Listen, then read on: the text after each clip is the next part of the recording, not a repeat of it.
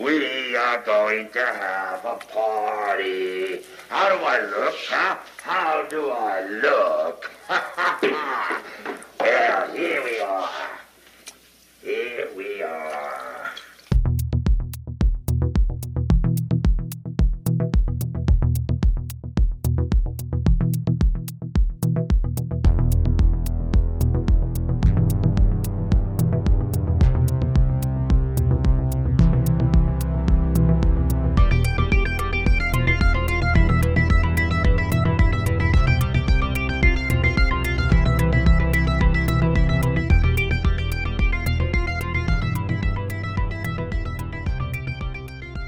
Hello and welcome once again to Won't Stay Dead, the podcast that covers the glorious world of cult and horror films. With me, as always, is the illustrious panel. It's me, Ian Todd, and Paul. Say hello, Paul. Hello. How are you? And Dee, who we've dragged away from watching the World Cup because it's World Cup fever at the moment. So say hello, Dee. Hello. Just at the very start, we'll just run through the contact details and things. If you've kind of stumbled upon us by accident, don't know where to find us, you can get us on SoundCloud. This is soundcloud.com/won't-stay-dead. We're on iTunes, which is itunes.apple.com/gb/podcast/won't-stay-dead. And we're also on Twitter. It's at won't_stay_dead. Facebook.com/won't-stay-dead, and we've also got a blog which is won'tstaydead.wordpress.com. Cool. So that's that out of the way. So this week we are getting lost out in the backwoods with David Schmuller's telekinetic slasher classic from 1979, Tourist Trap, which was selected by Paul last week. It was indeed, that's right. Classic film. So yeah, I suppose before we start, have you guys been watching anything cool recently? Does the World Cup count? I suppose so. You can talk about the World Cup if you'd like. I'll not talk about the World Cup. I'm trying to think. World Cup. I don't know what film. I think it has taken over my life. So the last film I saw, I think, was Jimmy's Hall, the Ken Loach film. So the new one, like his last film? Yeah, I think someone said it was going to be his last film. I hope it's not, but I think it is. But yeah, it was very good. It's essentially, if you're a bit of a lefty, you just have your feelings reinvigorated. Typical Ken Loach, essentially. Yeah. Good. I weirdly stumbled across Lair of the White Worm last night, the Ken Russell version. I've always wanted to watch that. Which is totally nuts. It's got Hugh Grant and Peter Capaldi in it, and that girl, I can't remember her name, but it's fucking crazy. Was it like an Edgar Allan Poe thing? Or Bram Stoker. Oh, okay. But I thought it looked terrible, and then the more I watch it, the more drawn in I got. I missed the beginning, but it's so weird that it probably just has to be good for some reason. Yeah, I think I watched the trailer because it was a film that I remembered seeing the video cover of when I was a kid and never got to watch it, and I've always kind of wanted to see it. But is it kind of a bit, at least in style anyway, is it a bit like American Werewolf in London? It's kind of set in the countryside and... It is, but not really. It's more like Power Rangers or something. It's really, weird comparison. Yeah, what is the White Worm? It's this ancient deity that was picked up by Roman mythology and brought to Britain and then abandoned, and it's I missed a bit at the beginning, so I'm not 100% sure, but that whenever somebody gets killed by the worm, you get this weird sort of prog rock album cover style thing, this like thing that runs through their mind, where this like all these worm snake people are like zapping through space and time and eating them, which is why I think it's a bit like Power Rangers. Sounds pretty interesting. Anyway. But it's kind of reminded me of that film, where the silver balls are Phantasm. Phantasm, yeah. Reminded me of Phantasm, but cool. But yeah. Where's Alfie? Yeah, it's been a while since we kind of did the last podcast, I think. But yeah, I watched. I got from the BFI. Sent me a press copy of Werner Herzog's Nosferatu. You know, his version with Klaus Kinski, and it is absolutely phenomenally good. Yeah, the sea of rats and stuff. Yeah, and just the bit when I think it's Harker, isn't it? Arrives at Dracula's house, and he's sitting having dinner with him, and he cuts himself. And Dracula kind of goes a bit mental because he sees the sight of the blood. And then there's this bit where Dracula just kind of stares at him and just kind of starts walking towards him, and all he can do is walk backwards. And Kinski's Dracula is just so terrifying that just the scene just kind of gave me like goose pimples. Like properly creepy horror, done really, really well, and it's really, really foreboding. The soundtrack is just it's like a dirge or something. It's class. Yeah. And I was also writing some stuff for a magazine about the Blind Dead saga, Amando de Osorio's Blind Dead saga. Have you guys seen any of those? I think I watched one with you. Yeah, we watched Ghost Galleon. Yeah, I remember that.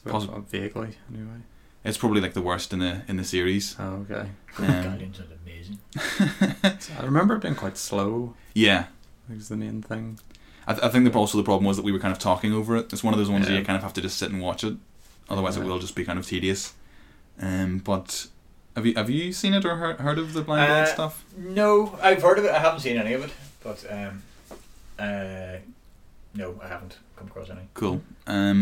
Basically, kind of Spanish horror films from the kind of first half of the 1970s. There was 4 of them made, and the first one was Tombs of the Blind Dead. And the Blind Dead are just basically these kind of skeletons. They're kind of Templar knights from the 13th century, and each film has a different backstory, but essentially they were killed by villagers, and then like 500 years later they rise again and basically attack the town and kill everyone. But it's kind of funny. They were kind of made on a low budget, so the second and the fourth film contain recycled footage of the knights of the Blind Dead rising from their tombs from the first film. So if like I did, you had to watch them all in 1 week, it gets very boring watching the same footage of them rising. But having said that, the footage itself is phenomenal. It's really creepy and gothic and really, really well done. So I would recommend anyone who hasn't seen the Blind Dead stuff to check it out. Could be a future podcast. Yeah, I was kind of thinking of choosing the Tombs of the Blind Dead relatively soon, but that was kind of when I was reviewing it and was kind of in the mood. So I don't know. Do you want to watch it again? Yeah, exactly. Maybe we should cover it when it's fresh in my mind. I don't know, but maybe. Yeah, cool. Well, shall we do the beers? Yeah. Oh yeah. Okay. I'm very thirsty. So each episode, obviously, we're picking beers that are in some way related to the film. So, D, you go first. Okay. Mine aren't very good, and I think I went for the same thing Paul did. So, well, I'll leave that till later. Yeah, I got Sierra Nevada stuff. There's Sierra Nevada Ruthless. It's a rye IPA. Just because it's from California where it was filmed, so not really much thinking went into it, to be honest. It was kind of tough though. I was trying to think of like even names and stuff, but I know. Yeah. Me too. I was going Chuck Connors. Yeah, I even had a look through the Davey. vineyards for like just we craft things and stuff, but just couldn't find anything. Yeah. It's another Sierra Nevada. That's the Pale Ale, which Paul already has. Yeah. And this one, what's this? Well, this one I thought Dead Guy Ale, because there's dead people. And I think it's also from California. Oh, there you go. So, Yeah. And then this one's really crap. I just wanted this. So my link is it's a Belgian beer, and it's a strawberry beer.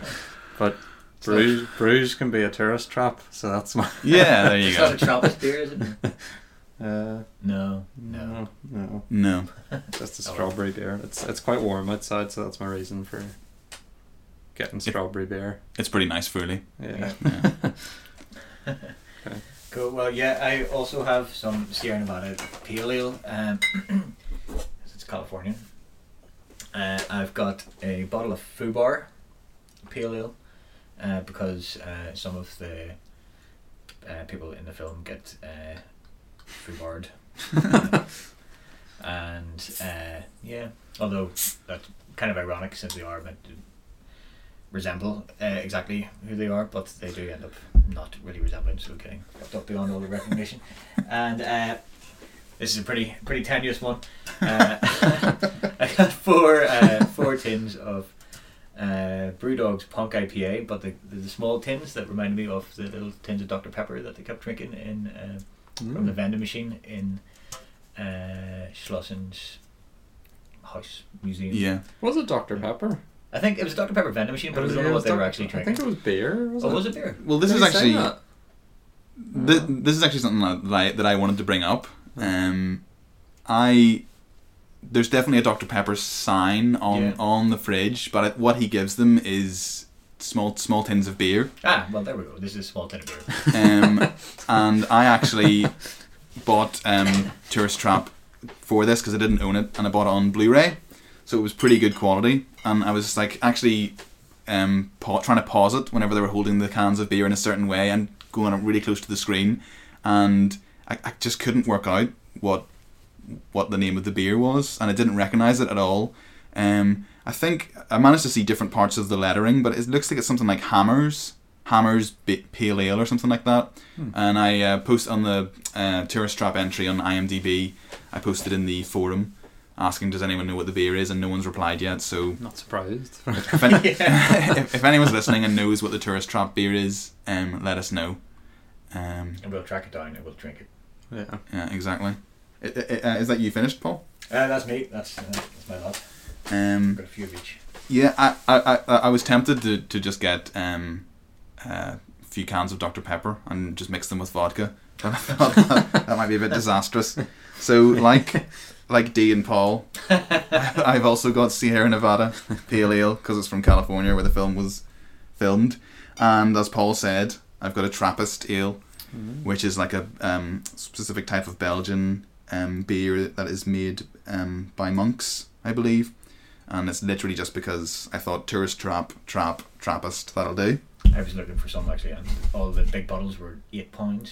In the vineyard. Yeah, they have the Chouf, which I don't really like, and a few other. I think the big bottles of the Rochefort.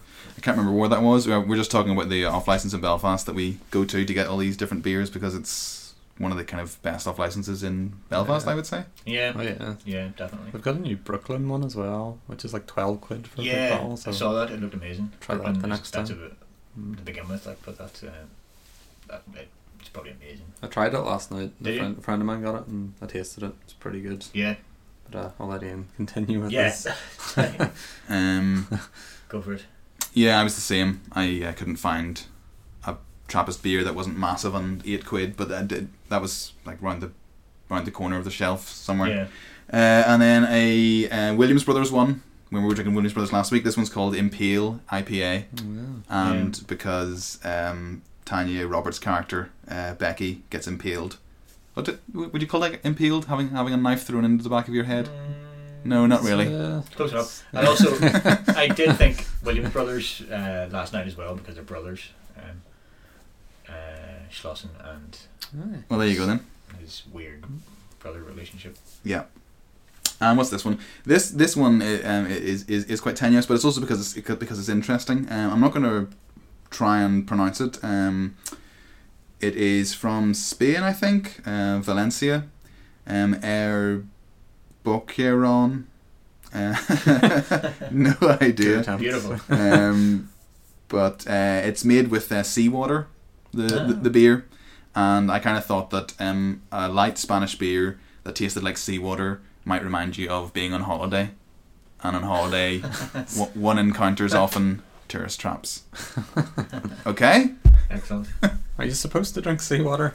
I don't think so. Yeah, the guy in the shop said, drink Don't this first and drink it really, really cold, because after you've finished, you'll really want a beer. I mean, It's going to send you mad if you drink seawater, isn't it? Well, we'll see. Maybe not that much, but Mad like Mr. Slausen. mad like Mr. Slausen.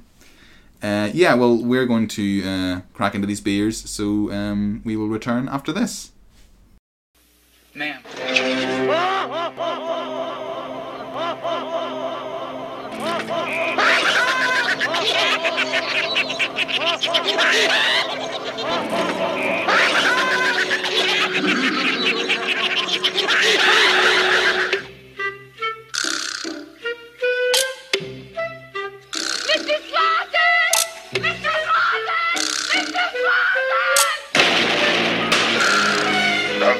You're dead.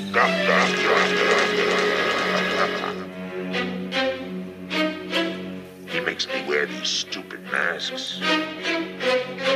You know why? Because I'm handsome.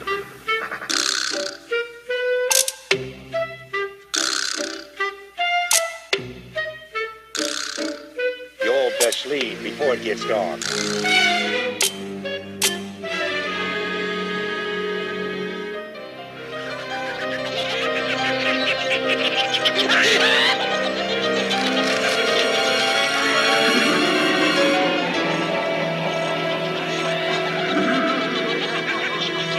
And you thought this was a cheap tourist trap.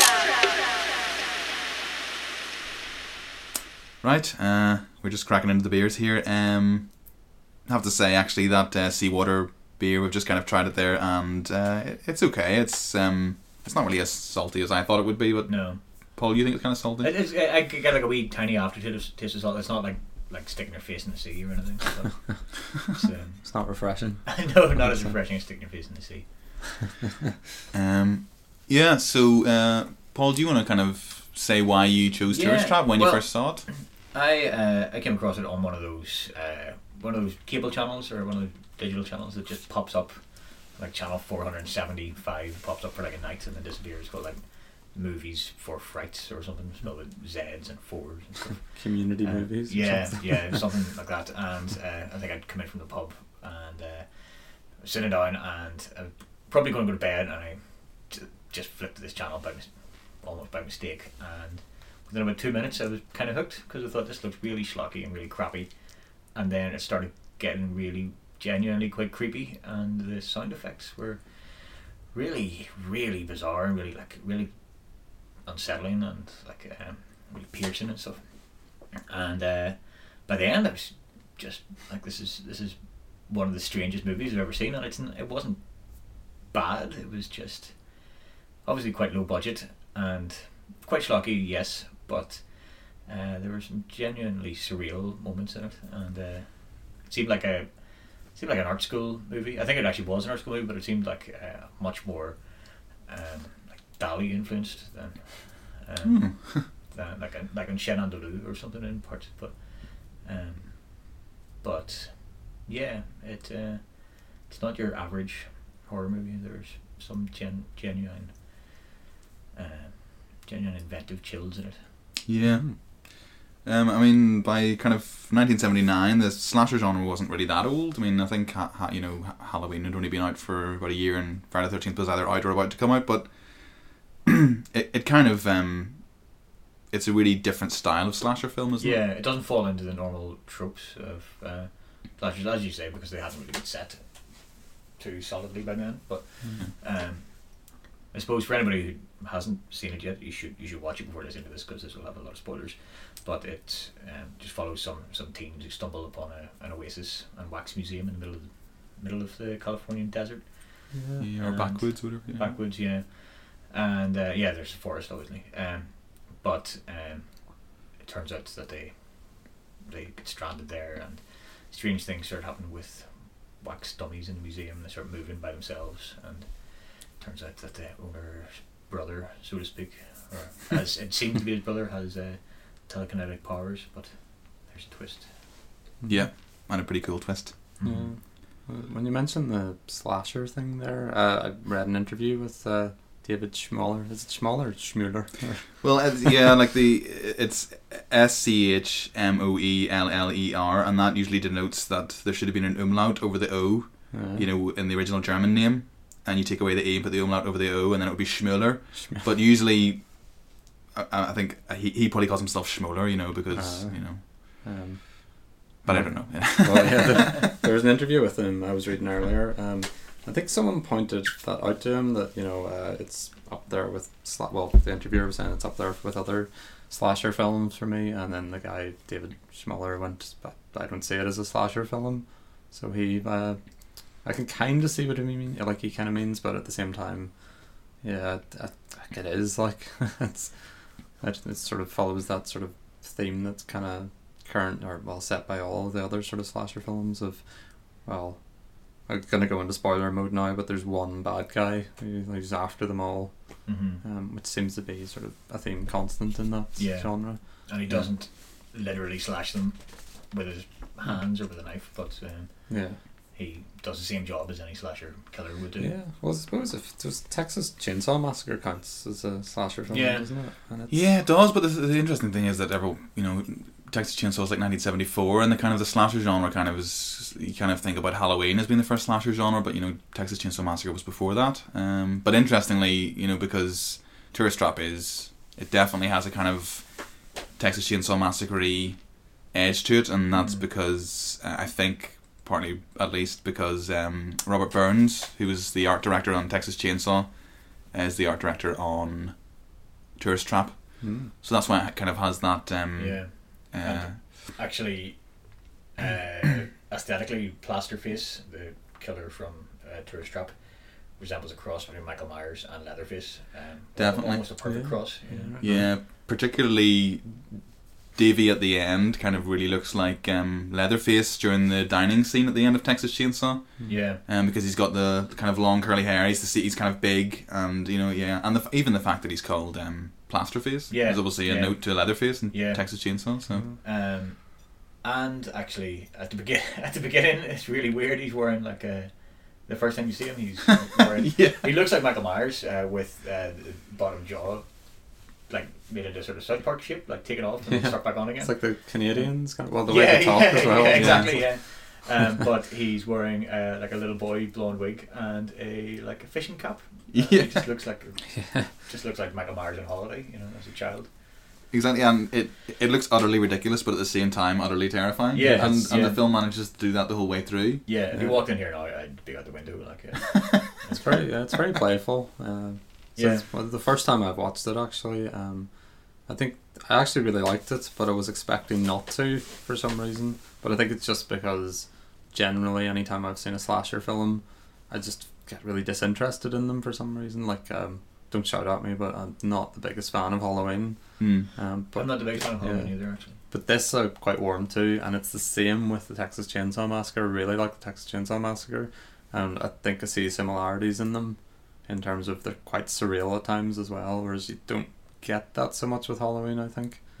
Anyway, and especially with, I think, we were talking about this before we started the podcast, but with the intro music.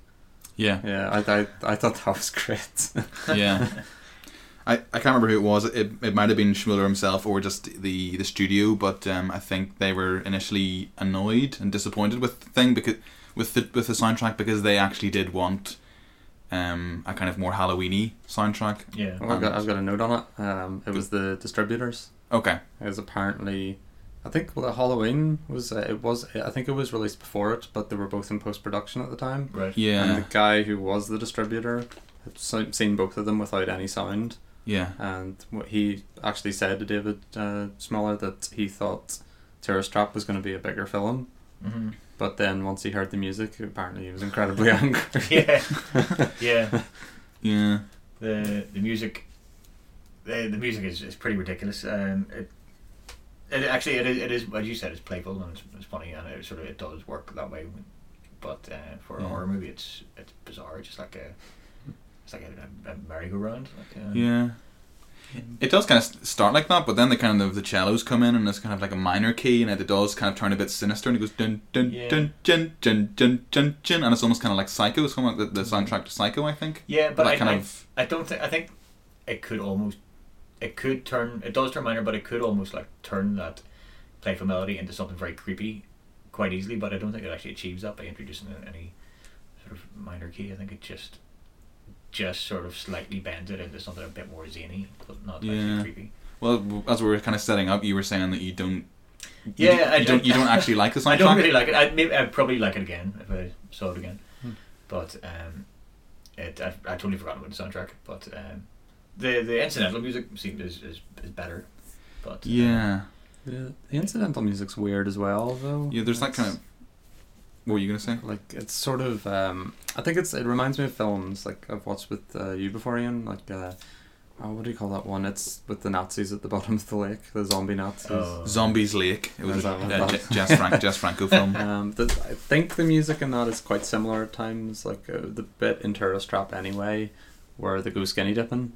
I think just before they get into the water, it's kind of that sort of almost 70s porn music. Yeah. Yeah. I think Zombie Lake kind of has elements of music like that, doesn't it? If it's a Jess Franco, it's years since I saw it, but if it's a Jess Franco film, then yeah, I would say it probably has quite cheesy. It's the sort of music you'd pick, like to make a parody of, like, 70s porn anyway. Yeah. It's National Lampoons, basically. Yeah. But it's that what do you call it? That theme park in National Lampoon's Vacation. Can't remember what it's called. Anyway, sounds like music to that. yeah. But I think it works though. I think the music in general, especially the intro music and the whole way through, seems to fit the like aesthetic of the film. Yeah. Because you were kind of saying about like how it sort of it looks really eerie, but it's also like it's very familiar stuff like dolls and mannequins and things like that. Yeah. But at the same time, there's an underlying like sinister element to the whole thing. Yeah. Whereas I think there was a point Mark Kermode, don't usually agree with him, but he was sort of slagging off modern horror films that they're all very grim and dark and very serious, whereas older horror films have surreal elements that somehow make them more creepy. Yeah. And it works a bit better, I think, with sort of a bit of almost comedy thrown into them. Yeah. Whereas this seems to have that, not in abundance, but it's there. It brings back a sort of echo of like childhood fears, those kind of if you ever had nightmares as a kid and you couldn't put your finger on what was creepy about them, but things were just not right. Yeah. And having nightmares, that's the kind of I suppose you do get that in Texas Chainsaw Massacre. Franklin, the Sally's brother who's in a wheelchair. Yeah. He's quite a comical character. Not because he's in a wheelchair, obviously, but because he's a big baby, and and he kind of. Remember the scene where they kind of go off and leave him, and he starts doing kind of blowing raspberries and stuff, and it's absolutely hilarious. And then obviously in slasher films, you do always have that kind of the prankster and the Joker. He's the one who kind of means that later on when the real killer turns up, they can not be scared of him because they think it's the practical Joker. So I never thought of that. Like, there are kind of elements of humor in these old horror films, and maybe that's not so much the case in kind of mainstream horror these days. I don't see it in any sort of recent horror film I've seen, like modern one. I haven't really seen it. It's more about trying to get as many jumps into the shot as possible. Well, I mean, the kind of Piranha 3D. Remember when that came out a few years ago? Yeah, I didn't go to see it, to be honest. I mean, it was kind of funny. There were elements. There's a bit where one of the guys has his cock bitten off, and because it's kind of 3D, they kind of obviously trying to gross the audience out, but like the cock's just severed and floating in the ocean, and it's obviously in 3D and it's massive, and then this piranha comes along and eats it and then disappears, and then you're kind of going, oh, okay, and then the piranha comes back in and burps out the half-eaten cock, and it's floating around. And it's kind of done in a kind of funny way, in a kind of humorous way, but yeah, I mean, it's not the same as Tourist Trap, where it's kind of the humor is almost part of the horror. I suppose to bring it round kind of in a circle as well, talking about the music, what was the name of the composer? You got it written down there. Yeah, Pinot. I'm assuming it's Pinot because it's like Pinot Noir, and that actually would have been another good one. We could have been drinking Pinot Noir or Pinot Grigio, but yeah, his name is Pino Donaggio, and he did. These are old notes, but I'm trusting them. He did the soundtrack for Carrie, Don't Look Now, Dario Argento's Trauma, the Dario Argento Two Evil Eyes compilation, and Filchi's Black Cat, and Piranha and The Howling. I was going to say, because he happened to be in town for Piranha, which like Piranha 3D. Yeah. It's a nice coincidence. But yeah, that's how they got him, I think. And then the director said he could speak Spanish at the time and was able to sort of talk to him and convince him to Yeah. come and do the music. Class. But then I think, like Paul mentioned this before we started recording as well, how I think they spent, was it 1/6 of the budget I think that's for what it his was, yeah. fees, which is pretty insane. Yeah. Yeah. Well, I know the same. It was kind of the same for Chuck Connors. All the rest of the kind of the kids were kind of from an agency sheet. When Schmuller was kind of picking who he was going to play, you know, Becky and Eileen and all, and Molly. So there was kind of, you can kind of say, right, this is our budget, and they send you a sheet of all their kind of actors. But they had $50,000, I think, to spend. So they said, who are your $50,000 actors? And one of the people who they were thinking of was, can't remember his name, but he plays the gunslinger in City Slickers. You know, that Billy Crystal film. Oh yeah. Oh, Chuck- yeah. No, what's his name? That's going to annoy me. Yeah, we'll have to look it up. But obviously Yeah. they chose Chuck Connors. And so that was kind of, they kind of blew a load of money just kind of getting him, because I mean, I think we're not really in kind of UK and Ireland, we're not really as familiar, but supposedly he was a bit of a kind of a bit of a Western legend. He was Yeah, kind of a bit of a, yeah, he was- He was a Quite baseball player as well, wasn't he? That's what it was, yeah. Baseball player, and then he went into kind of Western movies, Yeah. didn't he? He actually, I think he So- was a brilliant choice as well, because he's really charming and really. The point of Slaughter is that he needs to be able to put people at their ease, you know, and he's very good at charming the kids and charming the audience as well, and Disarming, would you say? and disarming, yeah, exactly, yeah, literally as well, Yeah. times. But he, yeah, I think it was money well spent. Mhm. He reminded me of. I just wonder if he was based on him at all. Do you know the Big Lebowski cowboy? Yeah, Just the way he got on. I think, well, it was at the start, not so much towards the end. But yeah. after he'd kind of befriended them, there was a few things he was coming out with that, like the mannerisms and stuff, were very similar, like making wee aphorisms about life and things like Yeah. that. I suppose that, I mean, that's just the wise old cowboy is a Yeah. famous, it's kind of a common American trope, isn't it, in film? Yeah, I suppose so. But I do definitely know what you mean. Kind of talking about, you know, his wife and everything, and that's kind of the story of his wife. Kind of it unravels as the film goes, because what does he initially say? He initially says he initially says she died, and then I think later on he kind of says she died of cancer. Yeah. But it's quite clear. She died in his arms as well. Yeah. Which, he says as an afterthought, which was maybe a little bit of a giveaway as to what happened. Yeah. And he also mentions that his brother died. Yeah, that's right. Or he says his brother ran off to Hollywood. Yeah. Oh yeah, to make mannequins. Yeah, or was it Hollywood or California anyway, or somewhere like. Think of that Make stage, I'd be mannequins. going. No. Does that happen? It's not really any head hunting for mannequins. Yeah, yeah. Story's a little spurious, mate.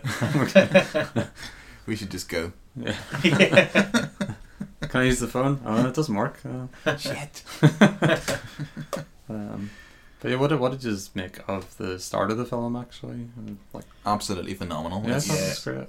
I really like it. I thought actually this is going to turn into every single slasher. The first time I saw it, I thought this was going to turn into every single slasher I've ever seen, where the girls get naked, the one who doesn't take her top off gets killed. But actually, there was no nudity in it, and although they did have a little bit of the kind of the couple of wild girls and the very prudent one, Yeah. it didn't really play on that too much. No. Molly to begin with was very prudent, but seemed like you know, Miss Daisy, you know, had Yeah. her hat on and seemed very pale and didn't want to do anything. But yeah, the other girls weren't. It wasn't a morality story really. They weren't killed because they were wild and sexy and drunk. Yeah. and No. stuff. They- No one has sex. no. But apparently, Yeah. I think Schmuller, the skinny dipping scene, he had it initially intended for there to be a bit of nudity in it. Yeah, and they disagreed Yeah. at the last minute, or he didn't That's ask what it them about was. it until the last minute, and they all said no, so he just gave up on it. Yeah, he was too embarrassed to ask them, and he left it in the very last minute. Yeah, the Molly character was strange. Like the way it started anyway. I think it's just before they go skinny dipping after the car breaks down, and they find this lake, and then one of them goes, "Oh, we'll take her clothes off." She's dressed in like all white, and the rest of them aren't wearing very much. Yeah.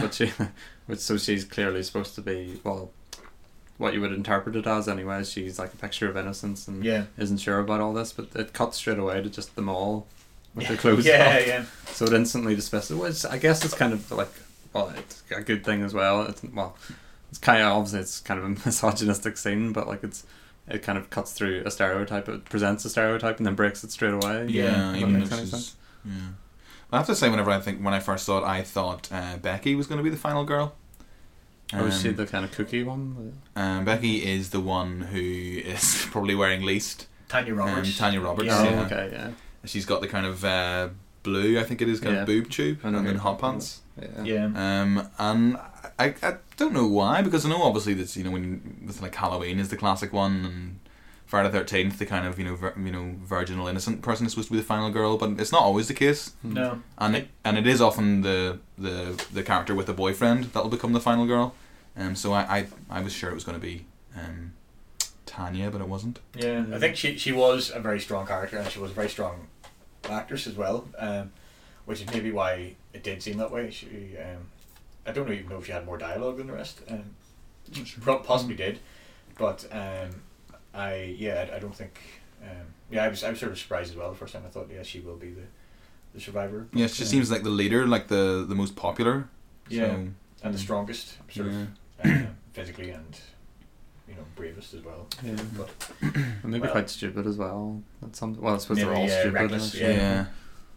Because the bit where she like decides to go off and look for the other woman and decides to climb in the top floor of Yeah, a stranger's I know. house. yeah, that's true. It's- That's It's classer. It's classer. It's classic slasher logic, isn't it? Because they hear someone laughing, so they go, "That must be Eileen. She must have found Woody. They must be having sex. They must be in that room that the window's open. So therefore, we'll go and scare them." And you just no one else, no one would do that. Nobody in real life would. And then Molly's kind of standing there going, "Please don't. I'm scared. I'm going to leave if you do that," which is obviously a threat. And then whenever Tanya or Becky does kind of climb up, she kind of realizes, right, she's actually doing this, so she does wander off. But like, if you're so scared, why doesn't Molly just go, right? Well, I'll just wait until she does the prank, and I'll just wait here, keep her in my sight, and then once she's done the prank, we can all be together. Or if there isn't anyone there, at least the two of us will still be together, rather than just wandering off. And like they immediately split up, don't they? So that's that old first rule of writing is make your characters do stuff they don't really want to do. Yeah. To keep the plot going, but There's a lot. Yeah. There's a lot of weird bits in it though, like where you question their logic. Like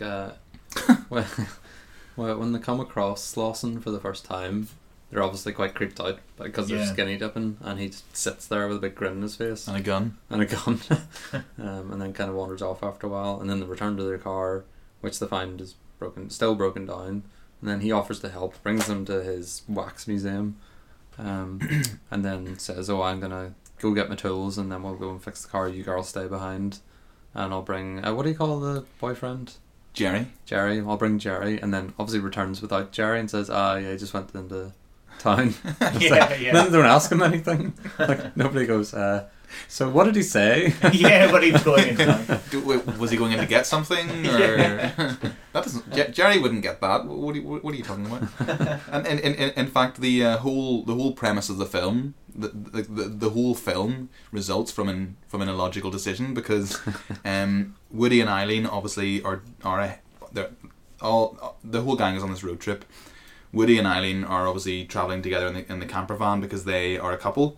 So they break down, and even though they know that the rest of them aren't too far behind, Woody decides to walk to the nearest gas station. Yeah, Wait tire. Wait for the others to get there, flag them down, drive to the nearest gas station, and then drive back. Yeah, that's true.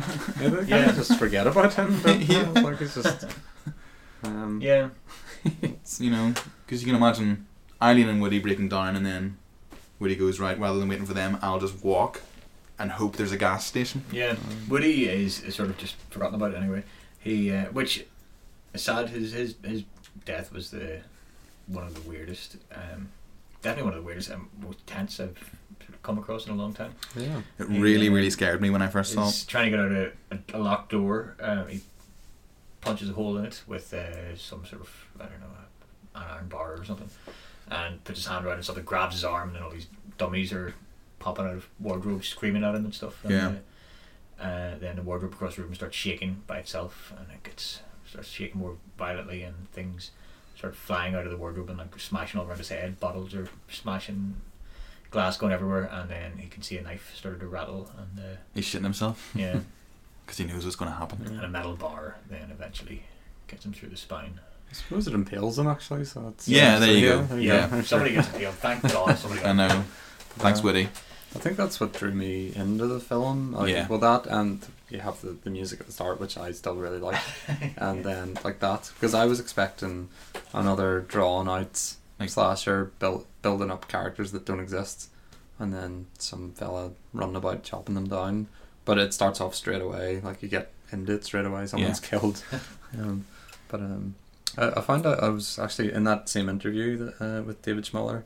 They asked him why he started it off so like abruptly in a way, and he said it was because the market they were not that they were really going for a market, but the only way to get your film published in those days was to have a strong opening start, because most places that would pick it up would be drive-through sort of cinemas, and the people that would show the films would always look at the first, say, 10 minutes, and if it didn't catch them in the first 10 minutes, they'd just toss it aside and go for the next one. So he said that was his main sort of drive behind doing that. Like, so. Oh, okay, that's interesting.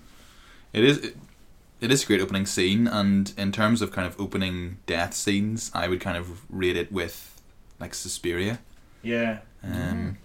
But the actual way they filmed the scene is interesting. Did you guys kind of read into that? Yeah. The cupboard is kind of there's lots of bottles and things flying out, but the way they actually filmed was Robert Burns and the art director and David Schmuller. They kind of attached the wardrobe to they kind of had the wardrobe raised, and they were how can I explain Had it this? on the ceiling? Yeah, like they had it on the ceiling, and there was a hole through the ceiling, and Schmuller and Burns were just basically throwing the bottles and stuff through, so it's just gravity that's making it do, but the camera's on its side, so it looks like it's flying out sideways. And in one of the interviews I watched, he said it took them 2 days to film the whole scene, and if they'd been doing it with wires, it would have taken 20 days. So it's Schmuller kind of points out that Burns was a great art person to have on a low budget film, because he was fantastic at doing things and getting things for either no money or for very little money, and he kind of came up with all those different ideas. And the scene really works as you know, like it's classic kind of camera trickery. You know, I don't know, perhaps nowadays they would just put it in post production, you know, with CGI, all the stuff flying out. But it works really well. Yeah, it's very violent. And, like the way the bottles smash around is very violent, and you can hear the glass clinking on the floor and stuff, and it's it works very well. I wonder actually, the glass smashes beside him and then falls to the ground. I wonder how they did that. Well, if you kind of watch it by knowing it, or like when you kind of know that that's what they're doing, it'll show the stuff flying out of the wardrobe, but then whenever it's filming Woody and the stuff hitting him, you can tell it's just being chucked, because it kind of comes from the bottom and goes up, you know. So there's obviously an inconsistency there, but when you're wrapped up in it, you don't really notice, and particularly those unbelievably frightening dummies with that horrendous cackling. Bald witch with a tiny head. I mean that scared the absolute crap out of me when I first watched it. So it reminded me of The Evil Dead. Like they must have been influenced by that, like the way that opening scene's filmed anyway, because you know the wardrobe doors going in and out and everything's shaking up and down, and especially that dummy that comes in laughing, because there's a particular scene, I think it's in Evil Dead 2 actually, where like Ash is obviously overcome with all the stuff, and he sees, is it the moose head, and everything starts laughing and cackling, and all the doors are flapping shut, like open and close. That's an amazing scene. Like. But that must be influenced. It must be. It was where everything in the room starts to come alive and starts to try to kill you. That's what I got from it. Yeah. But that guy Charlie Burns or whatever, he was mentioned as well in that interview. I think. You mean the art director, Robert Burns? Or sorry, Robert Burns, is he called? Well, there's a guy called Charlie Burns as well, I think he was talking about. Or sorry, Charles Band. Sorry, that's his name. It's a guy called Charles Band. I think he helped write the script. Right. He's not the art director. He's the guy from Texas Chainsaw Massacre and stuff. Rob He Burns, helped yeah, work on it. Bob Burns, yeah. Yeah, it's a guy called Charlie Band, you call him. Yeah, I've got it down here. Bob Burns is the makeup guy, well, special effects guy. But Charles Band suggested like the telekinesis stuff that originally wasn't in the like sort of original storyline. Right, so Oh. it was just going to be a guy dressing people up and making them into dummies. And Pretty much, yeah. Mm. He suggested to throw that in or whatever. Because it's not really dwelt upon in the dialogue or anything. I think he mentions that he can do it, but he doesn't give it a name. It's not like, it's called The Shining or anything like that. And the characters... Do the characters even ever find out that he can do that? Because... once they with do. the He key. does say, "My brother hates when I do this." Oh, yeah. And I think they probably cotton on that something weird is going on when all this shit starts moving around. And Yeah, I doors suppose. start knocking by themselves. There are bits where doors lock and they lock from the inside, and the people are on the inside, and it's just a bolt going across, but they don't even try the bolt; they just hammer the door. Yeah, I think like it's sort of to me it's a potential weakness, but also the main strength of the bad guy. If that makes any sense. Not that it's his potential weakness, but a potential flaw in the film. Yeah, character weakness. Yeah, because it just seems to come from nowhere. The telekinesis, it's not Yeah. never explained. Or like, No. Yeah, yeah. there's no history really at all. It's But like with having this ability, it kind of ties the film together. So it's Yeah. based. It's like the tortoise, the world on the tortoise, but what's underneath the tortoise? yeah. Yeah. It's a strange film. There's the one time that he does actually make somebody successfully into a dummy, do waxwork, or you see it happen. It is pretty disturbing. He starts coating her face in Yeah. like plaster, and then he says as it dries it starts to burn. So I'm going to cover your mouth first, and it's going to be the last breath you're going to take. I'm going to Yeah. cover your nose, and then he covers your eyes, and he says, but before you suffocate, your heart will explode through terror. And Yeah. he watches it happen, and it sort of counts down until that happens, and Yeah. and you can see it happen, and it's that's pretty disturbing. That's it's not your average slasher movie death, and it's much more disturbing than any of the telekinesis deaths. Without a He's just doubt. throwing shit through people's necks and stuff.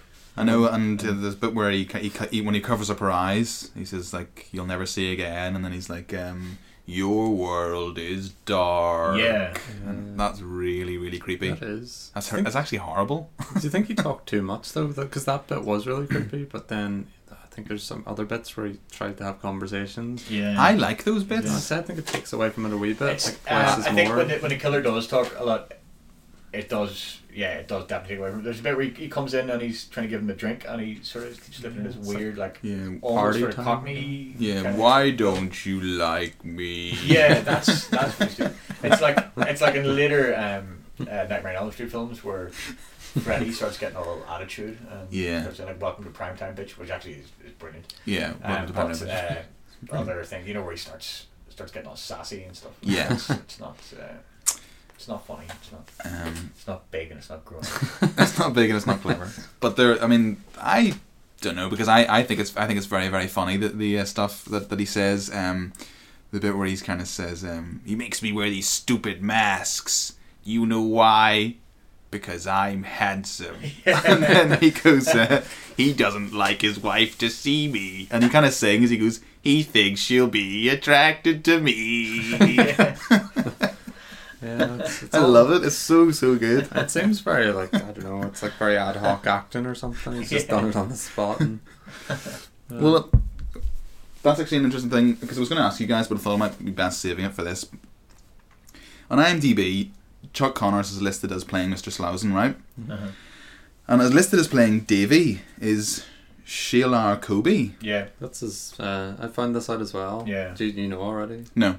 It's his son, but he Yeah. said he based this on a Hitchcock idea. Yeah. There's two sons, Sheila and Kobe.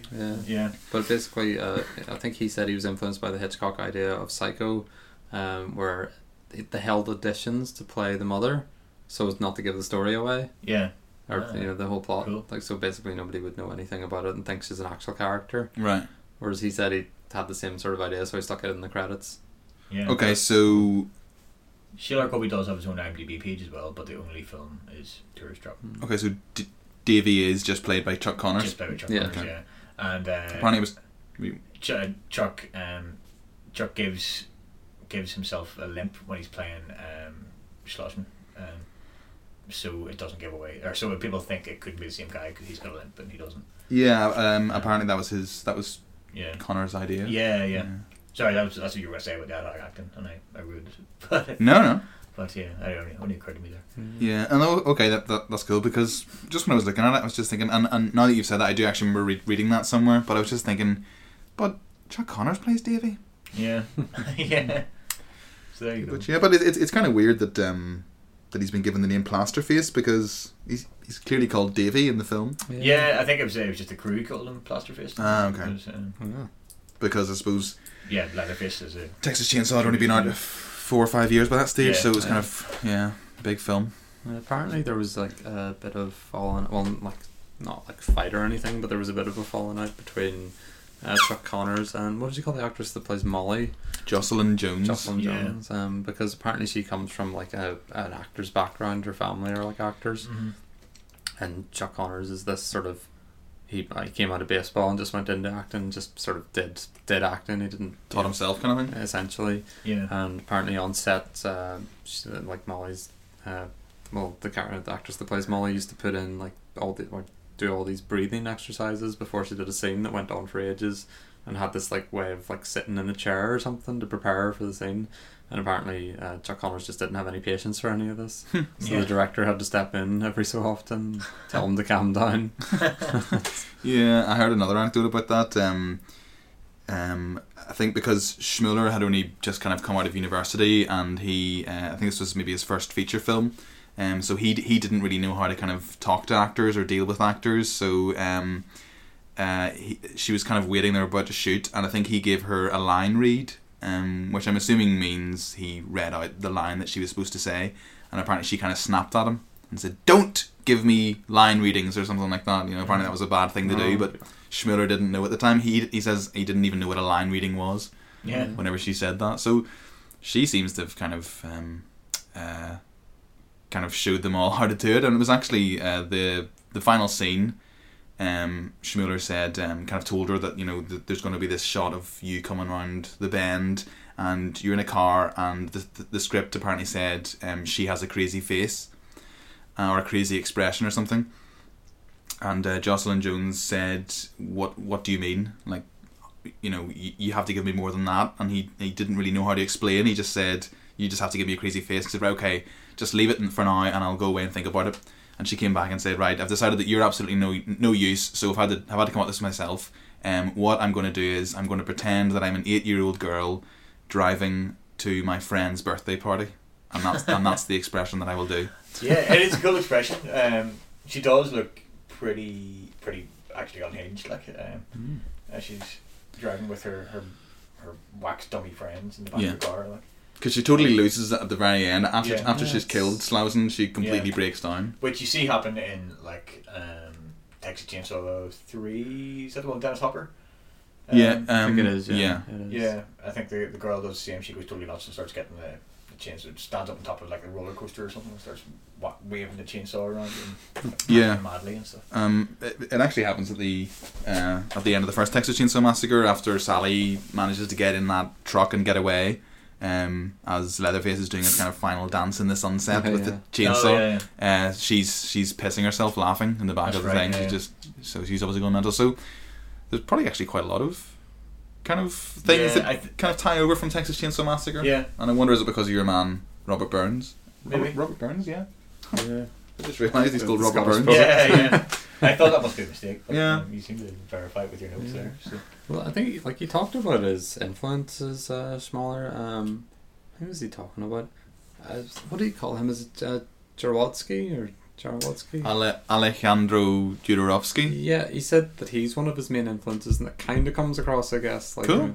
I've never watched any of his films in their totality, but I've seen like clips and things. I always keep meaning to watch stuff like El Topo, but just never get around to it. But from what I've seen, some very surreal moments. kind of comes across. Yeah, but Jodorowsky's stuff is just utterly insane to the point where you're not sure what's going on. Yeah. Yeah. That's Bit the Tourist Trap could almost fall into that. But, Yeah. But interestingly, the guy Robert Burns, who did the makeup, he killed himself. Oh yeah. He committed suicide, and the way they found out was apparently he'd been kind of writing to Schmuller for a while and kind of sending him different kind of funny letters and things. So when this letter arrived one day, he knew who it was, and he opened it up, and it was his suicide note. He basically sent all his friends a suicide note and then killed himself. Oh, that's pretty heavy. I know. Yeah. That's really, really sad. Yeah. Did he work on many other things after Tourist Trap? Or? I don't know. I'm not sure. But yeah. It's kind of sad to hear. Yeah. But your man, Schmoller, like, from any time, like, I read 2 interviews with him, and obviously they weren't video interviews, they were just text. Mm-hmm. But he comes across as quite a humble person, like, because apparently he, I think he teaches some course on film as well, so you'd expect him to be the sort of person who knows absolutely everything.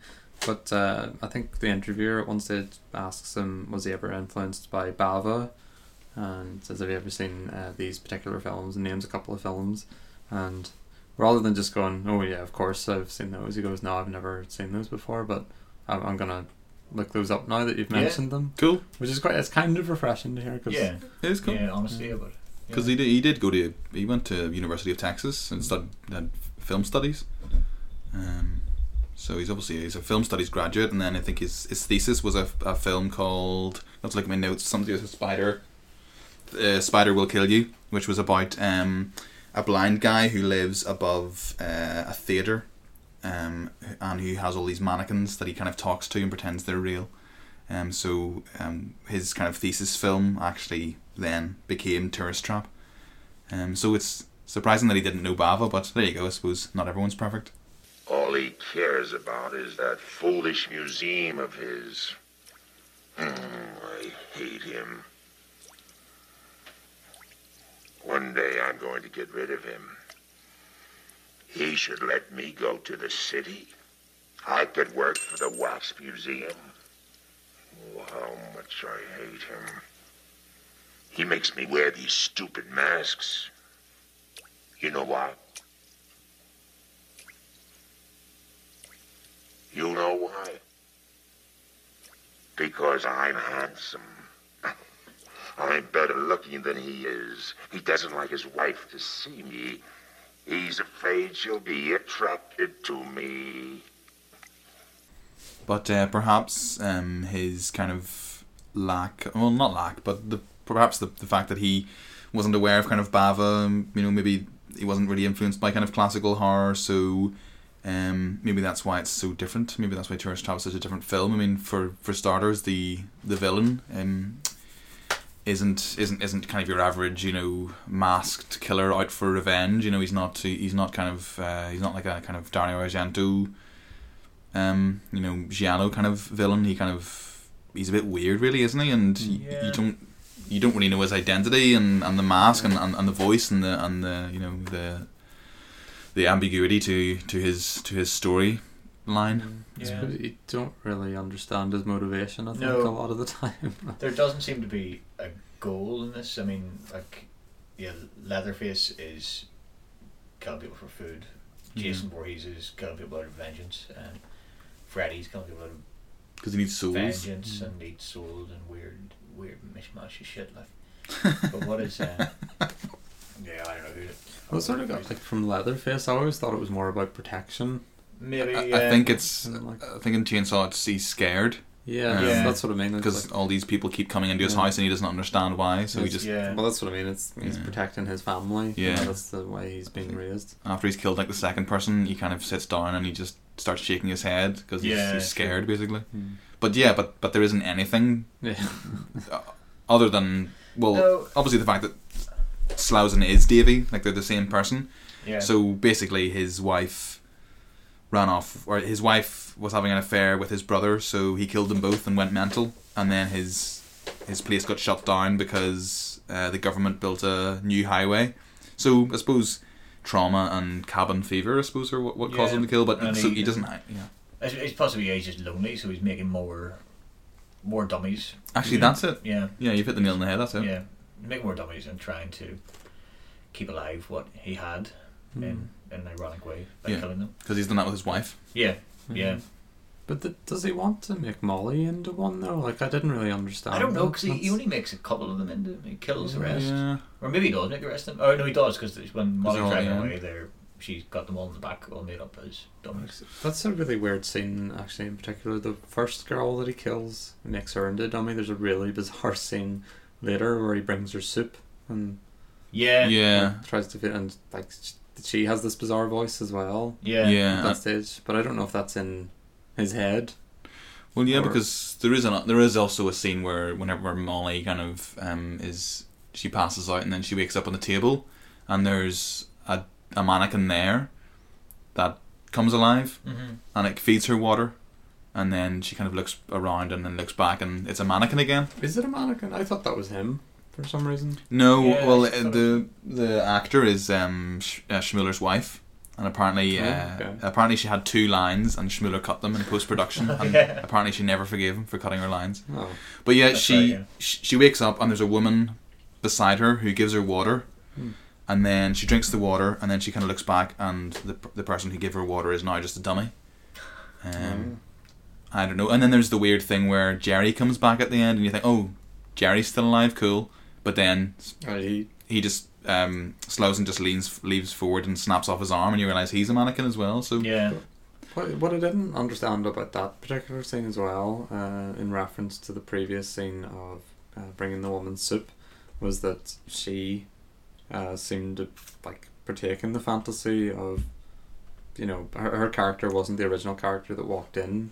She'd become a new character. Eileen, do you mean Yeah, like she was joking around with him and saying, well, I can't remember what was she saying about the soup. Like, you didn't give me a spoon or something. It's something about crackers, I think. She Something didn't have like any that, crackers. yeah. Yeah, that's right, And then her yeah. head falls off when he goes, Yeah. I've got to fix that. Yeah. I've got to fix that. Yeah. But that's what I didn't get about the Jerry scene later on, and when it turns out that he's a mannequin that because was pretty. he's But he's- out to get him, Yeah. and whereas he hasn't. I thought maybe he was setting it up to torture Molly, like psychologically torture Yeah. Molly. It made it seem as if she was about to be rescued. Yeah. And then she wasn't. He was just toying with her. But, Yeah. I think that is the case because she runs over to Jerry and says, kill him. And then Slauson just starts laughing and says, he can't kill me. And then Jerry kind of looks shocked, actually, though. So Yeah. he's kind of like, oh my god, I am a mannequin. Yeah. It was. Yeah, it was really strange. What do you think is happening at the end whenever Molly drives down the road with all her friends? Where's she going and what's she thinking? What's she doing? I don't know. I don't know. Maybe it is just like she's cracked up at that stage, and Yeah, they're going to go on whatever holiday they were going on anyway, and she's just going to hang out with her mannequin buddies. post-traumatic stress. I Yeah. guess, maybe. Yeah, Was there the potential to have Molly return as the killer in a sequel? possibly. Yeah, could Yeah. have been. I was like, I'd love to know if that was his idea or someone sort of whispered in his ear and put that in at the end. We could maybe get a sequel out of this. Yeah, well, the really annoying thing is that on the Blu-ray DVD, the documentary that I watched, he addresses the ending and he says that he went on an internet forum and there was like 50 different. Someone had asked what's the ending about, and there were 50 different responses, and none of them were right. And so you're kind of watching the documentary going, brilliant, we're going to find out what the ending means. Yeah. But then all he does is tell that anecdote that I said earlier on about Jocelyn Jones saying she was going to pretend to be an 8-year-old girl going to a party. So once he's finished the anecdote, you think, but you haven't told us. Yeah. You haven't actually told us what it was about. All you've told us is what the actor did. So maybe we'll never know what the ending is. But maybe that's a good thing. Yeah, Yeah. it probably is. Yeah. We'd only be disappointed otherwise. If there hadn't been a sequel to Halloween and it had just ended Yeah. with Michael Myers' body disappearing at the end and Donald Pleasance going, I shot him 6 times, then that might be a more powerful film than. It probably would have been. I don't think we really gained anything from the whole Halloween, the rest of the franchise. Certainly not 3. I think I've never That's 2 seen- episodes now. You've slagged off episode 3. Yeah, I did it last time. Season of the Witch. Oh, it's a stinker. I haven't seen them. Don't. I think I've only seen Friday the 13th sequels. Never seen Halloween sequels. I much prefer Friday the 13th sequels. I have a real soft spot for Friday anyway. It's really in the same vein as Tourist Trap. It's nowhere near as creepy as Tourist Trap. Tourist Trap does what Friday tries to do a lot better, but Friday's still very good. Yeah. If there's kind of 4 big slasher film franchises: Halloween, Nightmare on Elm Street, The Texas Chainsaw, and Friday the 13th. Friday the 13th is without a doubt my favourite. I could watch. Yeah. I could watch. I would rather watch the Friday the 13th series than the Star Wars trilogy. Definitely, any day. Yeah. And actually, all the above mentioned, I would rather watch them than Star Wars. I I don't still really like Star think Wars. Texas Chainsaw Massacre is the best one out of all of those. It's probably actually the best. No, I think it probably definitely is actually the best, but I still think I prefer watching Friday. In terms of franchises, Yeah, it's just, I don't know, maybe it's something to do with the setting or something. Yeah. there's just something about it. I hate franchises. I hate that word. Yeah, I know. It's Yeah. just money spinner to me. Yeah. Yeah. So it kind of comes across like that. And some of the later ones are like, they don't even try. Like Jason X is abysmal. It's Mm. he goes into space and one funny bit where he's in a what do you call those rooms? Holograph room or Yeah. what do you call them? And he holodeck, and 2 girls come up to him in a camp and says we're gonna have sex and drink. We're gonna drink, smoke weed, and have premarital sex. Yeah. We just love drinking, smoking weed, and have premarital sex. And then cuts away to something else, and it cuts back to Jason in the holodeck, and he's got one of the girls wrapped in a sleeping bag, and he's beating the other girl with the girl in the sleeping bag around a tree. Yeah. But it's like a trap they've used, isn't it? Yeah, exactly, yeah. And he's in his element. He just loves it. So he just sits and does that all day because he's nuts. But, In terms of deaths, like because you've touched on the subject now, like what did you think of the deaths in Tourist Trap? Well, the Woody death obviously we've talked about, but I think the pool going in his back and then the blood dripping down. Oh yeah. the Yeah, pool, yeah. that's a really nice touch. good touch, yeah. How does Eileen die? Do we see her die? She the one. She's the kind of one who goes off into the house to see Davy and I She don't know if we gets- do here. She not get strangled. yeah, with the scarf. Yeah, because she, Oh, she yeah, takes yeah, a yeah, scarf of course, off a of course, mannequin, Yeah. and then they've obviously Yeah. like starched the scarf because you see it like Yeah. like wide on her neck, and it's supposed to be telekinesis, I think, strangling her. Yeah, Yeah. That's actually right, quite creepy, quite a creepy scene. Because I remember like she's forced into a chair, like because the door closes, and then I think he appears. Yeah. he's in that Oh, kind of God, it's creepy scary. mannequin mask, and then it's just the very sudden jaunty movements with his face, because you're still not sure what's going on at that stage. But yeah, she gets strangled Yeah. and then turned into a mannequin. Yeah. And then Becky she gets kind of shot at by the General Custer and the Native American, and then eventually gets a knife in the back of the neck. What's Yeah. an axe? Is it not? A tomahawk? Sorry. it's Yes, a Yeah, the that's knife. right, yeah. The knife misses her, I think, maybe, and then the Yeah. axe gets her. And actually, even though she has been shot at and it looks like she's about to die, you don't really expect that. It gets like the way it's done. It happens quite abruptly. You know? Yeah. Even though it's building up to it, you think she's about to get away again, but Mhm. she doesn't. And when Schleisen himself dies, it's quite brutal. He gets an axe into the corner of the Into neck, his neck. and Yeah. it looks pretty realistic. It looks pretty horrifying. Yeah. But Yeah. apparently it got a PG-13 Yeah. when it Yeah. came out as well. Well, like your man was saying as well that apparently that killed it.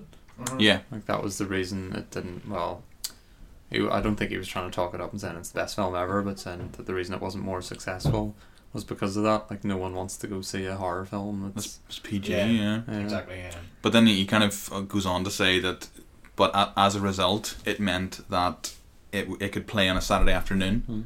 So you'd have a lot of kind of kids, if they were kind of nagging their mum. Mm. This is kind of what he says. If you have a lot of kids and they're kind of nagging their mum, and their mum says go and watch TV, then they're kind of going in and maybe flicking about 3 cartoons, and suddenly they come to Tourist Trap Yeah. and they watch it, and he says like there's like quite a lot of fans in America anyway who meet him at conventions or whatever. They'll say to him, I first saw Tourist Trap when I was like 7 years old or something, and it scared the absolute hell out of me. But it is because you kind of think, there isn't really any that much gore or blood, but there isn't really any gore or blood in Texas Chainsaw Massacre.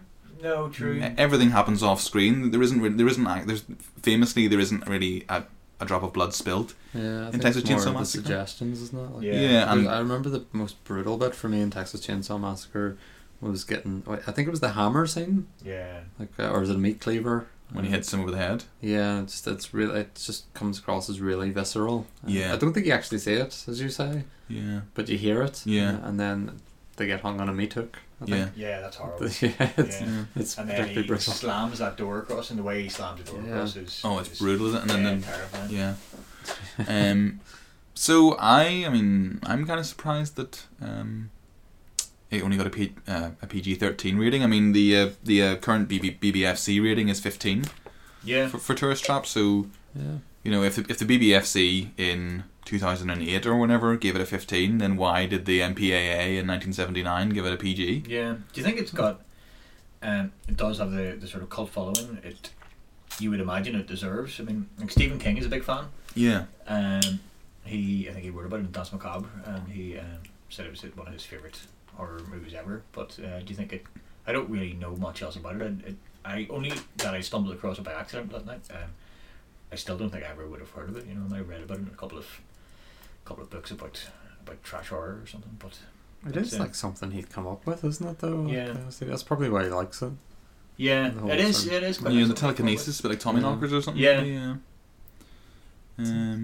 Yeah, I know. It's because when you kind of get into horror films, it's a bit like getting into English literature. You kind of come across Wordsworth and Shakespeare. For when you get into horror films, you come across, first of all, Halloween and Friday the 13th and things like that. And yeah, Tourist Trap isn't really. It's not part of the kind of the horror canon, if you want to kind of say it. It's not kind of considered up there with kind of the more mainstream stuff. But it is. I wonder what it might have become had it become another horror franchise. I know, yeah. I don't know if there was enough in there. I don't know if it was sort of tropish enough, or if it was sort of simple enough to make it into a sort of franchise. Because there are a lot of elements at work that work well within it, but I don't think they could be repeated again. Could you have, like Friday the 13th, had Plasterface in New York or Plasterface in space? Or Plasterface in space. Brilliant.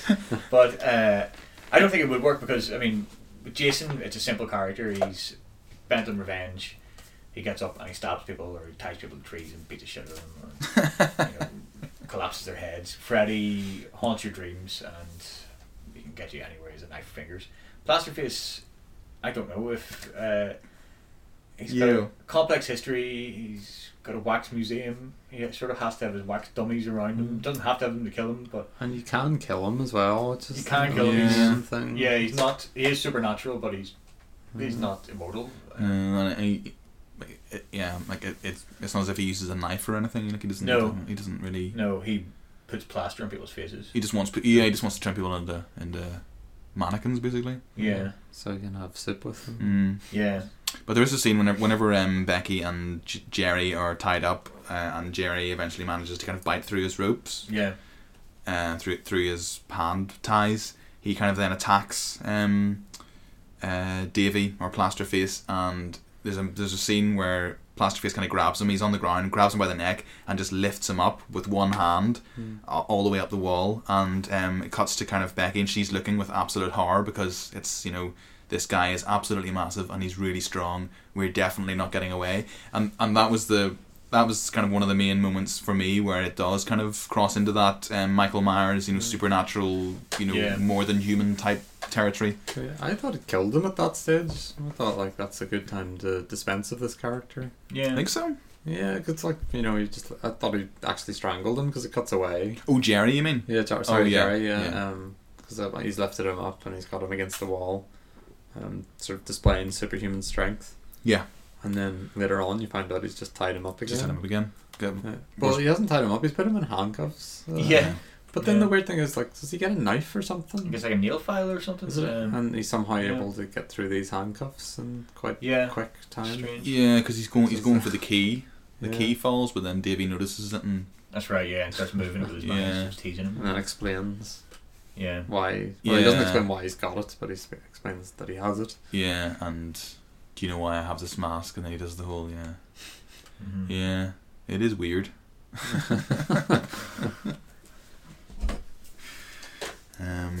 Yes. Is there anything else you guys wanted to talk about in terms of Tourist Trap? I was actually kind of interested. Actually, no, I just noticed my notes. The J. Larry Carroll, who helped write the screenplay, I think, with Schmoller. He actually is credited with writing loads of episodes of TV cartoon series. Oh yeah. Okay. And his kind of portfolio is he's written, you know, one or two or all episodes of the following shows: He-Man and the Masters of the Universe, Ghostbusters, Dennis the Menace, the American version, I'm assuming, She-Ra, Princess of Power, Brave Star. Do you remember that one about the Yeah. Texan Ranger? Yeah. Thundercats, Super Mario Brothers Super Show, Teenage Mutant Ninja Turtles, G.I. Joe, Feebles American Tales, and he also wrote a few episodes of Diagnosis Murder. Okay. So Diagnosis murder. That's I know. So, is there a kind of cartoonish element to Tourist Trap? Do you think? Yeah, well, I, Definitely. especially with that that theme tune, I think it makes it very cartoonish. But yeah, there is. It's that whole sort of childhood surrealism thing that adds to its creepiness, adds to its horror. It's puts you in a comfort zone and then shakes with it. Yeah. It doesn't, not a comfort zone, but it puts you somewhere that should be fun and should be enjoyable, and then it turns on you. Yeah. I mean, maybe that's why the MPAA gave it a PG rating because of the opening music and the humor and They just didn't watch the rest. yeah, that's fine. PG. Next. Well, like that, it's strange as well to me that it has such a harrowing opening scene. Yeah. And they gave it that rating, especially Yeah. that bit with the pipe going through his back and the blood dripping. Yeah, there's out. blood there. And you hear it like that sound effect as well, where it, like sort of drizzles on the ground. And Aye. but yeah, it's a strange one. But the main guy, the Slauson character, is very surreal and like cartoony. Like there's a bit as well where he's playing with dolls. It's Yeah. like, Yes. It's Yeah. just bizarre. Having a tea party, and there his Yeah. parents, dummies of his parents, are in the background, and they're played by his real parents as well, just to add to the weirdness of it. yeah. But yeah, that's I think one of the great scenes in it. It's quite fleeting, but it's really really discomforting. Like, yeah. actually, kind of reminded me of that scene in The Shining where the original, not the, what do you call him? Which guy? The director of The Shining, the Kubrick Shining. Kubrick, yeah. Most famous director of all time. In Kubrick Shining, where Shelley Duvall's running up the stairs, and she stops and looks into a room, and there's a bear, a guy in a bear mask, and a man sitting in the bed in a suit. Yeah, or it's like a rabbit mask or something. Something, yeah, Yeah. it's really, really. And he's giving the guy a creepy. blowjob. Yeah, and he looks up and he looks at the camera, and that's the most chilling scene in that whole movie. It is. It's the most chilling because you're just like, what the hell is This that? really, Yeah. really twisted sort of childhood Yeah. kind of sort of childhood memory, not a childhood memory, personal childhood memory, but like somebody's childhood memory turned really evil.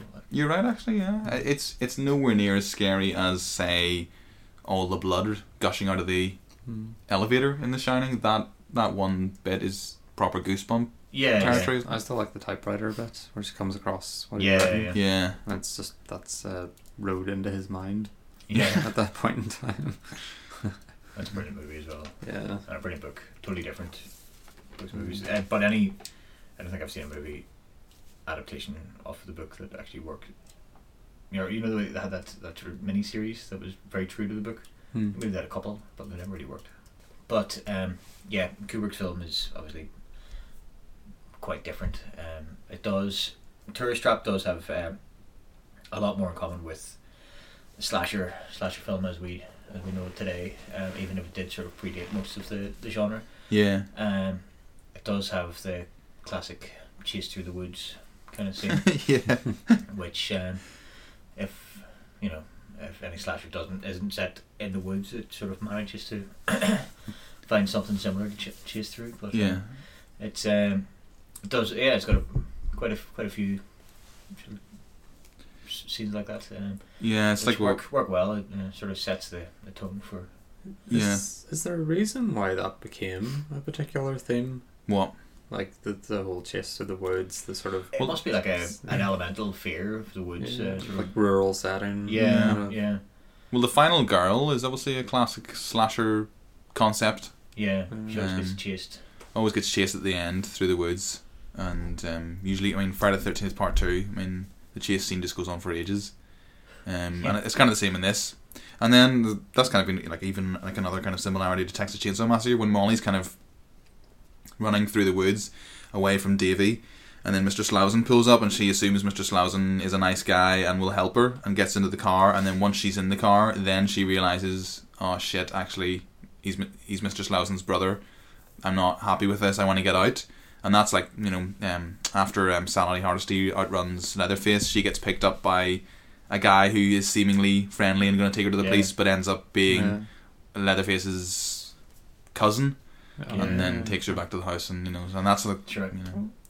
To sound slightly pretentious about it is it's sort of like the idea of being scared of the foreigner, like the uncivilized, that kind of Yeah, classic idea. It's yeah, true. like an yeah. allusion to it in a way. Yeah. Like, is that the Or maybe The not even other? the foreigner, but Yeah. the other. Yeah, yeah? it's, Sorry, well, yeah, that's what I mean. Like I Yeah, don't mean yeah. to say that they are the foreigner, but that is the classic other. Like, exactly. Yeah, it's being scared of the pre-civilization kind of Yeah. culture.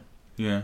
Which I think, I think like kind of a lot of these horror films that were kind of made in the late 70s are kind of post 60s Vietnam angst. I think a lot of it's kind of distrust in America, and kind of mid 60s and then onwards, specifically in the 70s, is when kind of horror stops being about aliens and vampires from Eastern Europe and space monsters and lizards, and it becomes serial killers, like your own threat from within. human like white Americans killing other white Americans,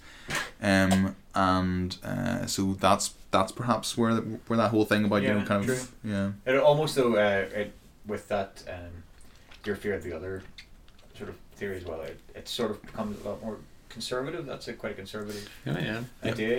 It's progress is good, falling back pre-progress is bad.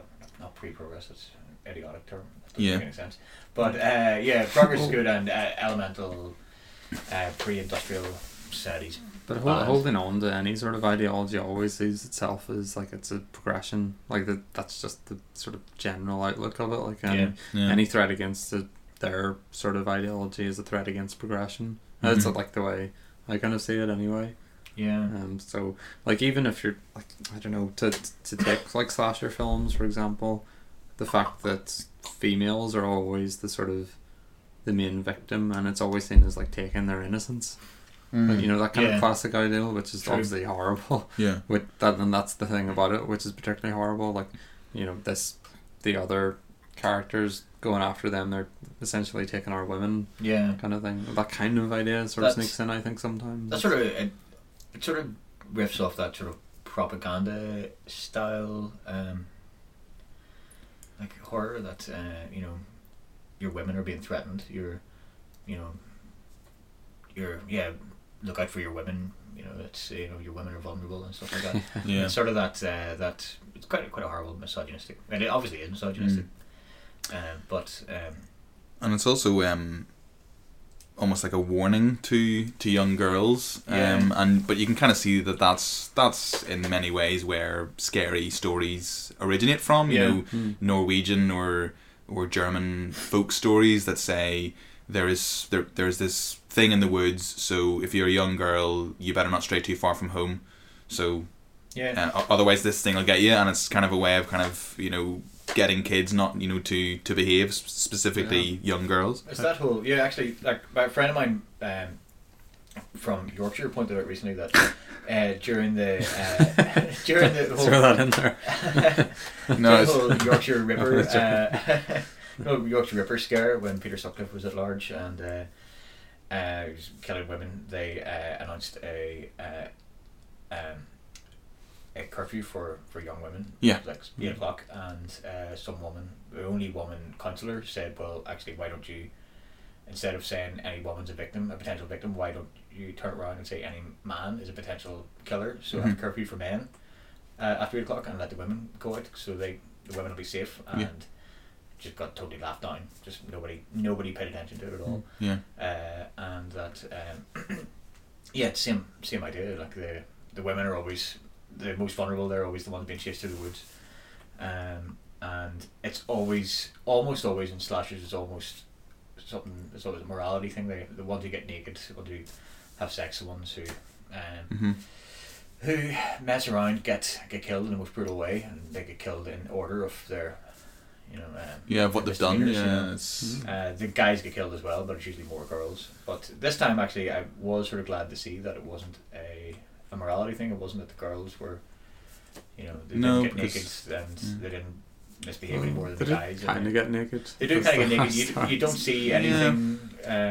It's maybe it maybe is a little bit of that morality thing, but it's it's not like they're misbehaving teens. They're just trying to get somewhere, and something unfortunate happens to them. I think it's also worth remembering that I've kind of heard this from a few sources, and one of them is Justin Carswell, who does the Hysteria Lives podcast. He wrote a book about the slasher film, and he has kind of a statistic that actually I think substantially more men die in slasher films than women. Oh yeah. The kill count is higher for men, but it only doesn't seem that way because of the way in which women are killed, particularly like Dario Argento films, it's it can be very, very sexualized the way they're kind of killed. They make sure they expose the breasts, or the hand goes down towards the vagina, or whereas men will just get their throat slit. That doesn't really surprise me though. Like, it's the way women are portrayed in slasher films, I think, more so than how they're killed, or the quantity of how they're killed, or when they're killed. Because women are that sort of, I don't know, they're the main subject of it for some reason, for whatever reason. That's my memory of watching slasher films. It's a warning to women. So you may say like men are seen as like kind of, I don't know, almost like red shirts in Star Trek. Yeah, fodder. Compared to the women, like the women will be the main sort of, I don't know, subject for some reason of torture, like more so than death. But then, to be fair, Friday the 13th, for example, in lots of Dario Argento films, the woman ends up being the killer. Yeah, in you could read into Sleepaway that. Camp. You could read into that though a lot as well. Yeah, that's almost like a... Well, supposedly Dario Argento was kind of raised by his aunt and who abused him or something, so that's why that's generally the reading into his films, why he appears to hate women so much. But when you consider like Sleepaway Camp, the killer ends up being a 13-year-old girl. So I was trying to like brush up on sort of like what's seen as like classic slasher films earlier and stuff, and sort of what doesn't fall with the category, and like what comes like or what defined like to be out of the category and stuff. But like I remember reading like remember the film I Spit in Your Grave? Oh yeah. That doesn't fall within the slasher category. Mm-hmm. But it also made me think, why does that have its own separate genre? Revenge. Yeah, revenge. Why is that a genre film? Yeah. Because it essentially is a slasher film. Well, the latter half of it anyway. Because once the absolutely fucking horrendous rape scenes have passed, it's then her stalking and killing men in a variety of different inventive ways. I suppose it happens from her perspective, the perspective of the person seeking vengeance rather than the victims. Maybe that's it. That's a good point. If the Friday movies, actually some of the remakes of the Friday movies did sort of follow Jason around to an extent. You sort of saw Jason a little bit more candidly, but if like the Friday movies or the Freddy movies followed the killers around, would then it be revenge? I don't know. That's a good point. And if you look, I mean, Last House on the Left kind of follows both parties, and then they join together, and then the killers end up getting killed by the original victim's parents. Yeah. I don't know. Last House on the Left's pretty brutal. Yeah. Yeah. You see the remake of it, actually? I haven't seen No. the remake, actually. I didn't think it was completely horrible. Like it was still Yeah. pretty brutal, but Well, Last House is nowhere near as bad as I Spit in Your Grave. no, it's one of nowhere the- near.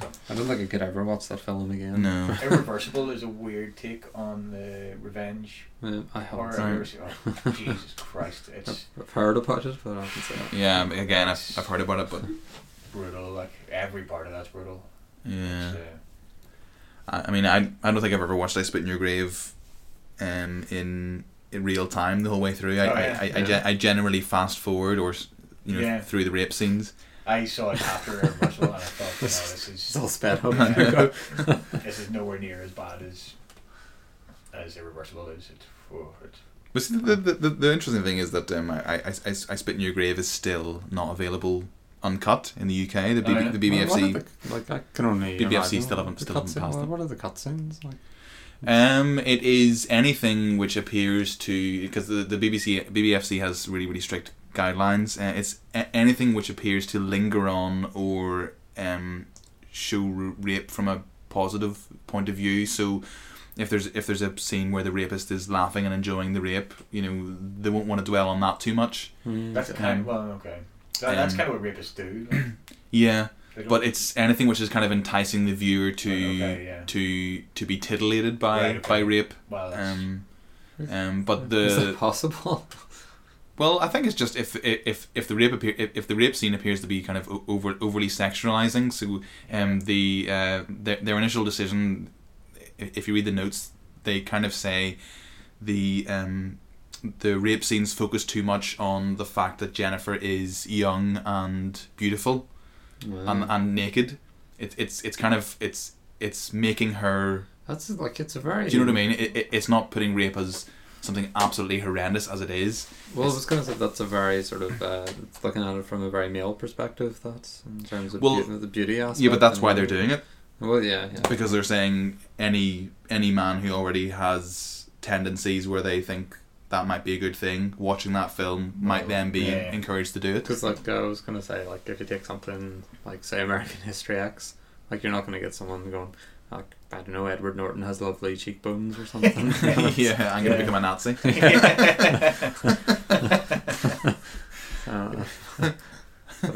But I suppose that kind of makes sense. And I've never seen it, but like, was it Straw Dogs that got? It was banned as well, yeah, but because of that, like it was seen to be the first rape scene where someone enjoyed it or something, oh yeah. yeah, or was portrayed that way. yeah, So I think it was banned in that respect, Yeah. wasn't it? yeah. So it makes sense with the BBFC Yeah, it does. logic, yeah. I guess. Mm. But the problem is that with Spit in Your Grave is if it's because it was kind of prosecuted under obscenity laws, the BBFC then has to give it a wide berth because it's legally it has legally once been designated as obscene material under the Obscene Publications Act. So that kind of doesn't work in its favour. So the two kind of I Spit in Your Grave remakes I think have been passed uncut, but the original Miyazaki version isn't, and I think it's basically for that reason. And Cannibal Holocaust had problems for similar reasons. Yeah, obvious reasons. Yeah. But now we're talking about video nasties. Yeah. Cannibal Holocaust is probably just worth mentioning anyway. Has everybody seen it? Yeah. Fuck.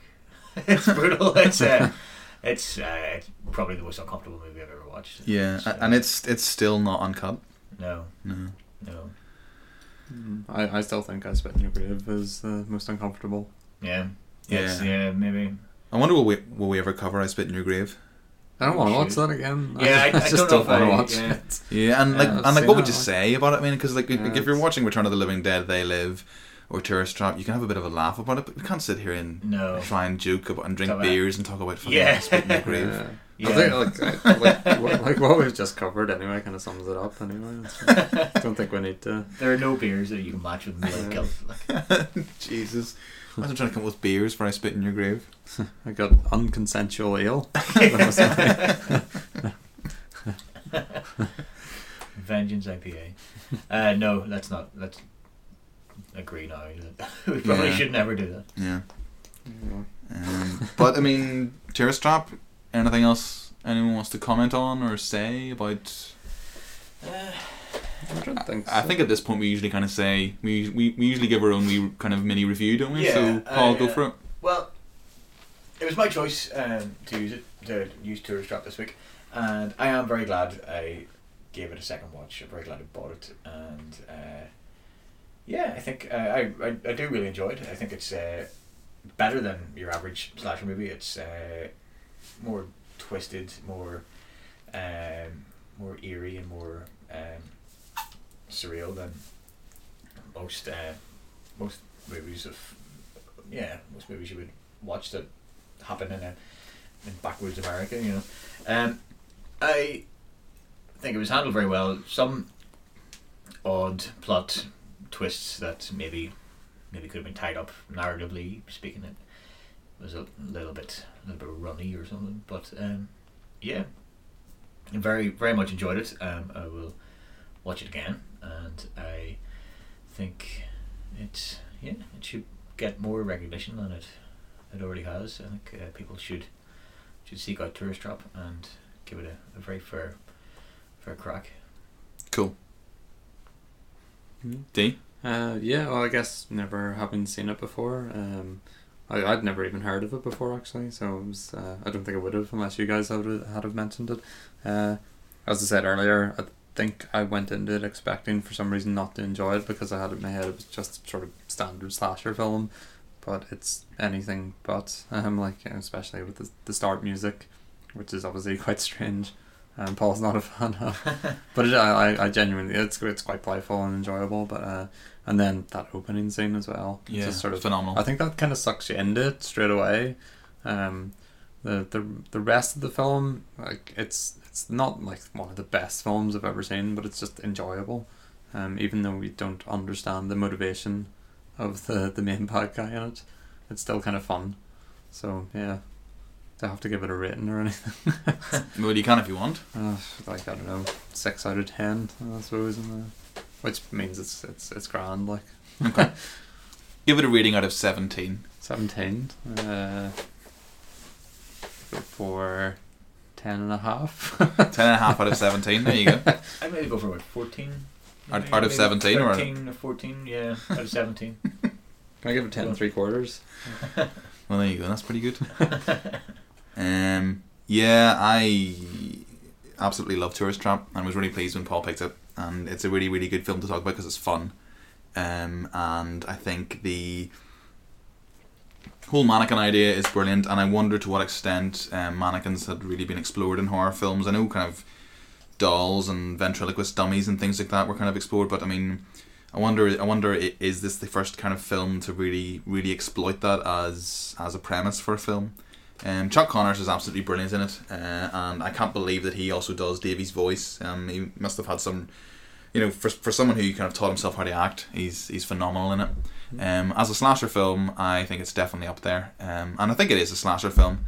I think people who kind of maybe try and say that it's not a slasher film, I don't know, or maybe taking it a bit too seriously or something like that. I think it is a slasher film. It's about teens who, for whatever reason, seek refuge in the arse end of nowhere and get picked off one by one. I think very strong performances from most of the characters, from most of the actors, and a classic, ambiguous ending, which could well have been the studio's idea, in case they wanted to get another sequel. But yeah, considering Schmiller was just out of college and this is his first film, it's pretty phenomenal. I think it's class. I mean, out of 17, I would give it.